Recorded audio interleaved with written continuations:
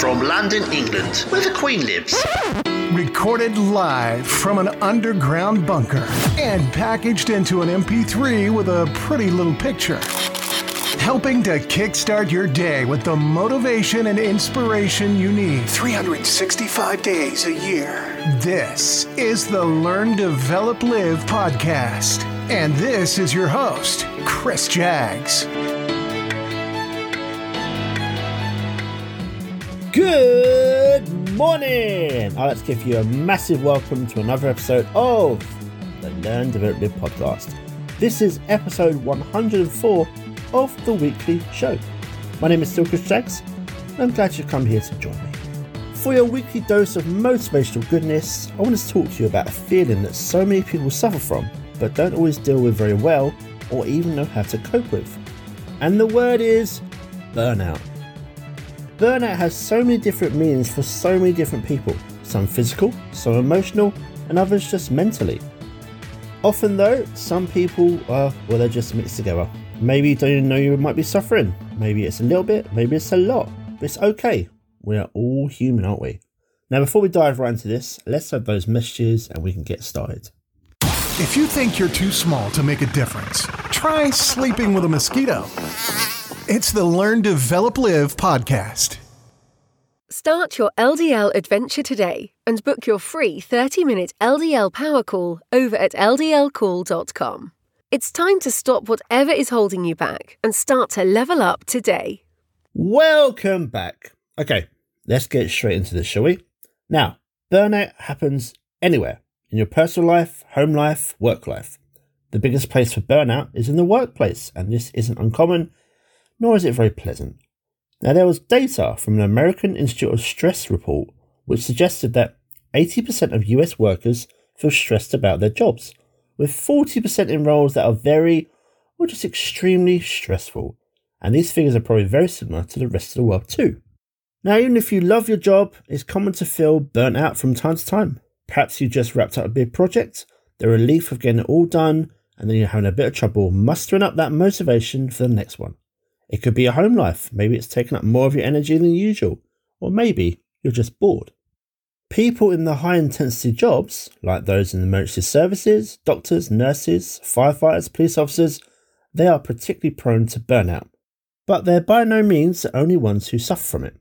Across the professional spectrum, burnout can be caused by any number of factors. Long hours, conflicts with management, and overall job satisfaction and job frustration are just some of the things that can leave any worker feeling like they're on the brink of mental, emotional, or physical collapse. So what do the experts say?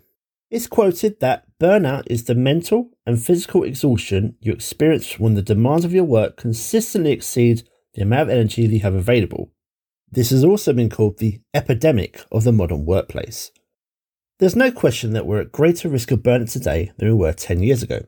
When you look at your life, we're surrounded by devices that are designed to grab our attention and make everything feel urgent, and this can create a lot of pressure in every 24/7 cycle. Despite your best efforts, it can lead you to feel lethargic, stressed, and depleted. Literally spent. The easiest cure is always most obvious. Take some time off. Going on a trip or setting aside a few days at home to refresh can temporarily reset your stress clock. But not everyone has the luxury of being able to take some time off or being able to do so financially. So maybe some alternative thinking is needed here.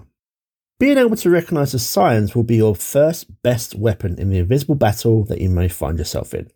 There are 3 big signs of burnout. The first, emotional exhaustion. Now this is exactly what it sounds like.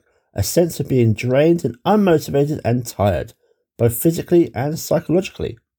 It gives you the sense of moving through mud, and we all know how well that works, or not. Another symptom is something called depersonalization, or a substitution of characteristics for an actual person. Now, the best example of this could be if nurses started to refer to a patient as the heart attack in room 8, or a psychologist might refer to a client as that OCD guy. The people you work with are not seen as people, but more like a burden and just building amounts of resentment. And finally, the last big sign of burnout is when you start to lose the ability to focus. You seem to take more time and more energy to achieve, well, less.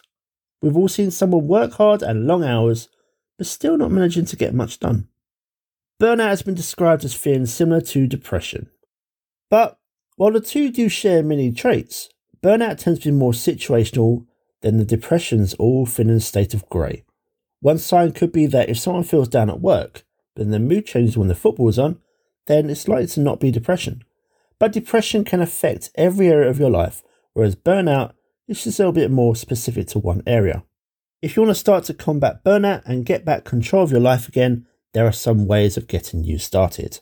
First of all, start with the physical side. Okay, alright, it sounds obvious, but a lot of people still don't listen to this now. Getting enough sleep, exercise and proper nutrition will work wonders for both your mood and your stress levels.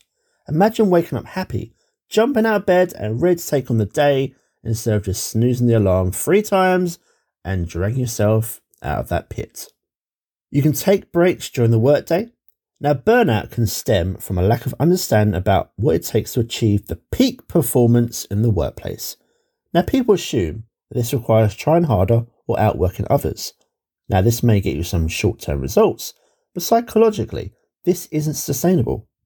If you want to perform at your best over the long term, you need regular opportunities for restocking that mental energy of yours. Now, this is where breaking up your workday will really help you. Go for a walk, go for a run. Eating away from the desk and being away from the computer, if that's your working environment, will help you refocus with a fresh perspective when you come back.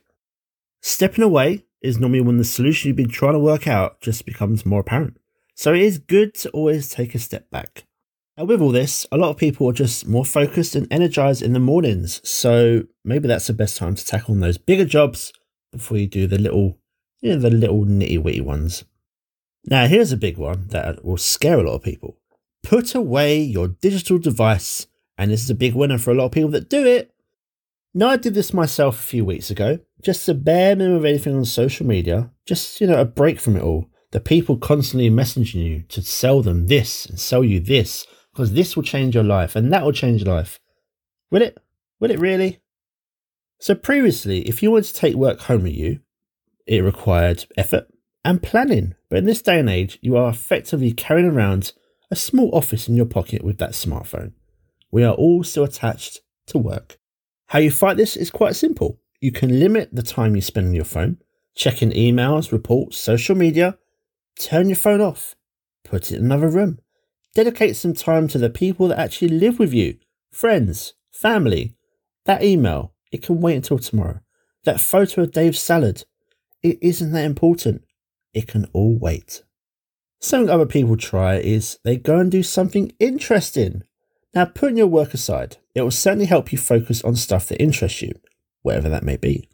Go and play football with your friends. Go cook something new.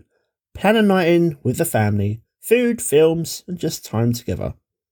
There is research that shows that approach goals are easier and more enjoyable to achieve than the work ones.